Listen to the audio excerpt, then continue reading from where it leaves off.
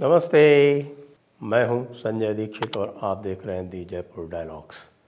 सबसे पहले चैनल को सब्सक्राइब करके बेल आइकॉन दबा दें, वीडियो को शेयर करें, लाइक करें और पत्रम पुष्पम के साथ आप हमें अनुग्रहित भी करें। बात करते हैं हमारी कांग्रेस पार्टी के तरह तरह के सेल्फ गोल्स जिनको बोलते हैं। खैर, हमारे राहुल गांधी जी तो उसमें निष्णात हैं ही और लगातार करते रहते हैं। अभी उन्होंने जाके लद्दाख में स्वयं के ऊपर सेल्फ गोल कर लिया जब उन्होंने प्राइम मिनिस्टर के लिए कह दिया कि साहब की प्राइम मिनिस्टर जो है वो झूठ बोल रहे हैं। तो उसके बाद फिर उनको नेहरू जी की याद दिलानी पड़ी। उनको ये भी याद दिलाना पड़ा कि किस तरह से नेहरू जी ने चीन के सैनिकों को तिब्बत में राशन तक भेजा था। लेकिन इसी चीन से संबंधित उनके एक और सिपह सालार हैं, उनका नाम है मणिशंकर अय्यर। वो इस समय इसलिए चर्चा में हैं क्योंकि उन्होंने कहा कि नरसिम्हा राव जो थे वो बीजेपी के पहले प्रधानमंत्री थे। मुझे तो लगता है बीजेपी को इसका स्वागत ही करना चाहिए क्योंकि नरसिम्हा राव निश्चित रूप से एक अच्छे प्रधानमंत्री थे। उन्होंने इस देश की दिशा और दशा बदलने के लिए महती योगदान दिया है। तो यदि उनको बीजेपी का प्रधानमंत्री कहा जाता है तो इसमें किसी भी प्रकार की आपत्ति नहीं होनी चाहिए, क्योंकि बाकी जो प्रधानमंत्री हुए हैं कांग्रेस के, जिन्होंने देश के लिए नहीं अपितु अपने स्वयं के परिवार के लिए यानी कि गांधी नेहरू परिवार के लिए ही सदैव कार्य किया है, उनसे तो वो अच्छे ही थे। और लिबरलाइजेशन, जो इंडस्ट्री लिबरलाइजेशन उन्होंने किया है, वो तो एक महान कार्य था।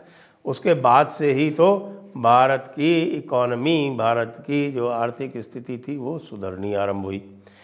लेकिन ये जो मणिशंकर अय्यर है, ये व्यक्ति बड़ा ज़बरदस्त है।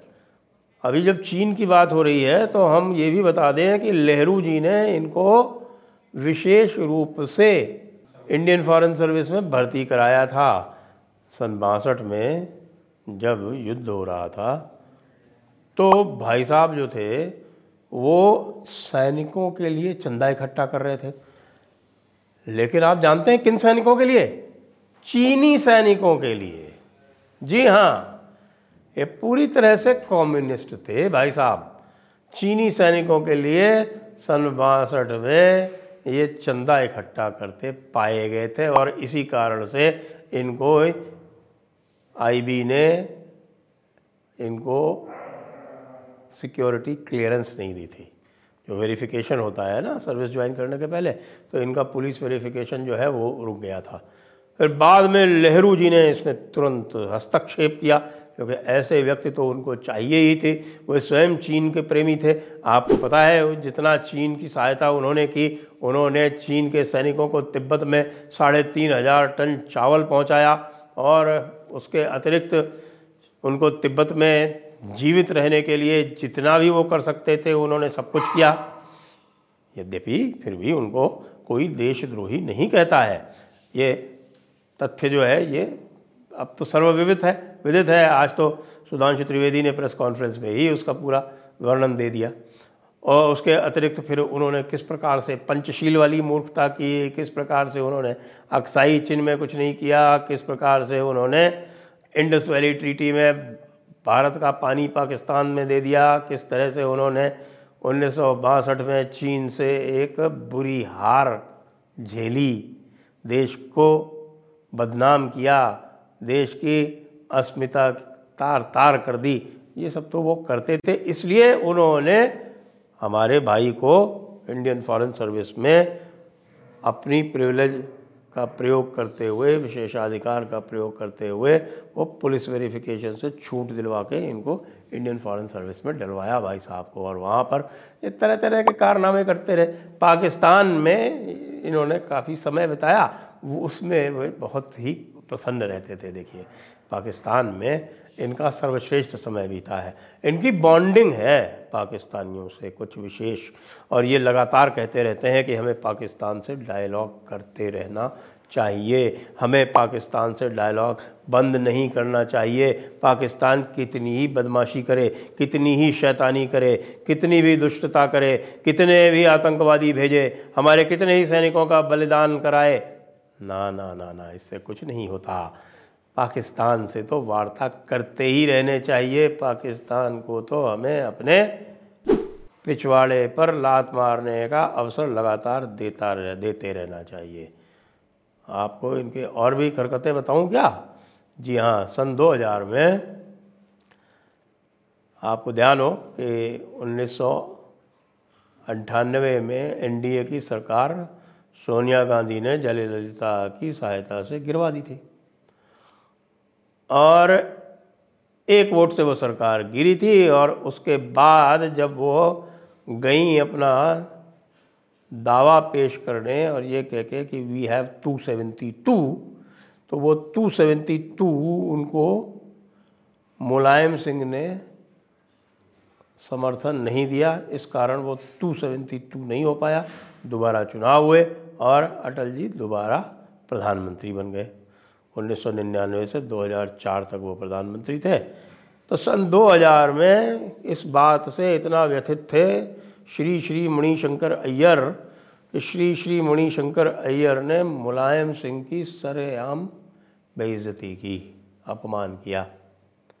आपको याद दिलाते हैं उन्होंने क्या कहा था? Well this Mulayam, you know, he looks exactly like me, maybe the reason is that my father was visiting Uttar Pradesh when he was born, before he was born। सोच सकते हैं आप कितनी बड़ी बदतमीजी की बात है। अमर सिंह ने, स्वर्गीय अमर सिंह ने इनके साथ धौल धप्पा भी कर दिया था। उस समय पिटाई हुई थी इनकी। वैसे ये यही डिज़र्व करते थे। इस तरह की बात आप सोच सकते हैं कोई कर सकता है? इनको मंत्री बनाया गया। मंत्री किसका बनाया गया? Sports minister, Panchayati Raj minister. Sports minister में इनका योगदान ये था कि भारत एशियाड के लिए बिड कर रहा था और ये बात है 2007 की। तो भाई साहब ने उस बिड को स्कटल कर दिया ये कह के कि ये पैसा जो है ये कुछ और अच्छे कामों में लगाया जाना चाहिए। ये स्पोर्ट्स मिनिस्टर थे तब। जरा सोचिए आप, इस तरह का ये व्यक्ति है। फिर उसके बाद फिर आप जानते हैं कि इसका कितना योगदान है मोदी जी को प्रधानमंत्री बनाने में। ये सबसे पहले मोदी जी को कहा है दिस मोदी, ये कोई प्रधानमंत्री बनने लायक है? इसको हम चाय बनाने का काम दे सकते हैं यहाँ पे AICC के बाहर। लो जी, चाय वाला प्रधानमंत्री बन गया।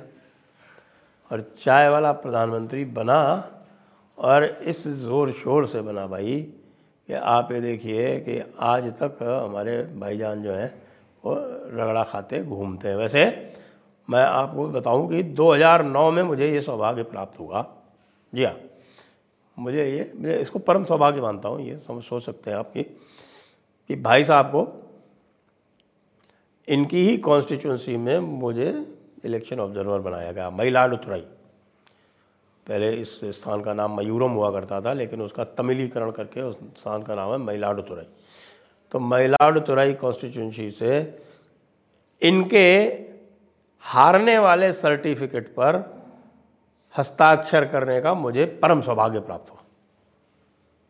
तो मणिशंकर अय्यर से मेरा ये भी एक रिश्ता है कि मणिशंकर अय्यर जो है वो 2009 में मयिलाडुथुराई से जब हारे थे तो इनके हार के सर्टिफिकेट पे मेरे काउंटर सिग्नेचर है। इनकी जो रिज़ल्ट शीट इत्यादि है उसके ऊपर सब पे ऑब्जर्वर के काउंटर सिग्नेचर होते हैं। उसके बिना रिज़ल्ट नहीं जारी हो सकता। तो रिज़ल्ट तो रिटर्निंग ऑफिसर जारी करता है और सुनाता है, लेकिन काउंटर सिग्नेचर ऑब्जर्वर के होते हैं। तो वो काउंटर सिग्नेचर मैंने किए थे। परम सौभाग्य प्राप्त है मुझको इसका, मणिशंकर अय्यर का। बाद में फिर मणिशंकर अय्यर जी जो हैं उन्होंने 2 और कारनामे किए थे जोरदार। आपको याद दिलाऊं, एक बार वो पाकिस्तान गए। पाकिस्तान में इनसे कुछ पूछा कि ये डायलॉग कैसे रिज्यूम हो सकता है हमारा, तो उन्होंने कहा कि आप हमारी मदद कीजिए, इस मोदी को हटवाइए और उसके बाद फिर हम जो है आपस में फिर से बातचीत करेंगे। देशद्रोह है ये, पूर्ण देशद्रोह है। लेकिन उस समय देशद्रोह का कोई यहाँ पर कानून था नहीं। राजद्रोह का तो था, देशद्रोह का नहीं था। अब जो धारा 150 आने वाली है नई भारतीय न्याय संहिता में, वो देशद्रोह का कानून आ रहा है उसके अंदर। उसके बाद से फिर ये मणिशंकर अय्यर जैसे बच नहीं सकेंगे। और उसमें एक्स्ट्रा टेरिटोरियलिटी भी आ रही है, इन द सेंस कि यदि बाहर कोई बात कहता है कोई, तो उसके ऊपर भी भारत में ऑफेंस दर्ज किया जा सकेगा। उसके बाद फिर आए भाई साहब, और भाई साहब ने और भी कार्यक्रम जारी रखा, और फिर 2017 के संभवतः चुनाव थे ना उस समय, जब गुजरात के चुनाव थे, उससे पहले इन्होंने मोदी को कहा नीच, कि यह बड़ा नीच व्यक्ति है। और आप जानते हैं मोदी जी तो ऐसी बातों को भुला ही लेते हैं, तो उन्होंने उस नीच को नीच जाति में, नीच जाति से संबद्ध कर दिया, उसके साथ उसको रिलेट कर दिया। और अब 2017 का जो चुनाव है वो हारते हारते जीत गई भारतीय जनता पार्टी। वो भी मणिशंकर अय्यर का उसमें भी योगदान माना जाएगा निश्चित रूप से। इनको सस्पेंड किया गया उसकी वजह से, और ये माना गया कि इनकी हरकतों की वजह से कांग्रेस को बहुत नुकसान हुआ। अब ये क्यों कर रहे हैं ये नरसिम्हा राव वाला? क्योंकि भाई देखिए, अब इनको जो है पार्लियामेंट में एमपी रहते हुए बहुत समय बीत गया। 2009 में ये हार गए थे, फिर 2010 में इनको राज्यसभा में ले आया गया था, उनका टर्म 2016 में पूरा हो गया। अब उसके बाद से इनके पास इतनी सीट ही नहीं रहती हैं कि भाई इन जैसे व्यक्तियों को वो राज्यसभा में ला पाएँ। इसलिए अब ये जो लेटेस्ट इन्होंने बोला है, ये इसलिए बोला है कि भाई अगले राज्यसभा के राउंड में इनको कंसिडर कर लिया जाए, क्योंकि इस समय सबसे अधिक पसंद कौन है सोनिया और राहुल को? जो भाजपा को या उनके कोई विरोधी रहे हों या उनको जो नापसंद हों, ऐसे व्यक्तियों को गाली दे सके अच्छी तरह से, ऐसे लोगों को इन्होंने। सावरकर का भी आपको ध्यान हो ना, 2004 में जैसे ही सरकार बनी तो सीधे गए अंडमान, और वहाँ सावरकर जी की कविता जहाँ लिखी हुई थी उसको हटवा के वहाँ महात्मा गांधी का डलवा दिया, और बाद में महाराष्ट्र में आंदोलन हुआ उसका, तो कांग्रेस को इनकी हरकतों से अपने आप को अलग करना पड़ा। तो ये मेरा ये मानना है कि ये भारतीय जनता पार्टी के ही प्रचारक हैं बहुत अच्छे, और अब ये जो लेटेस्ट इन्होंने किया है इसके लिए भारतीय जनता पार्टी को इन्हें और भी धन्यवाद दिया जाना चाहिए। प्रमुख प्रचारक तो राहुल गांधी स्वयं है, और प्रमुख के बाद जो दूसरे नंबर 2 के जो प्रचारक हैं वो मणिशंकर अय्यर हैं। जय हिंद, जय भारत, वंदे मातरम।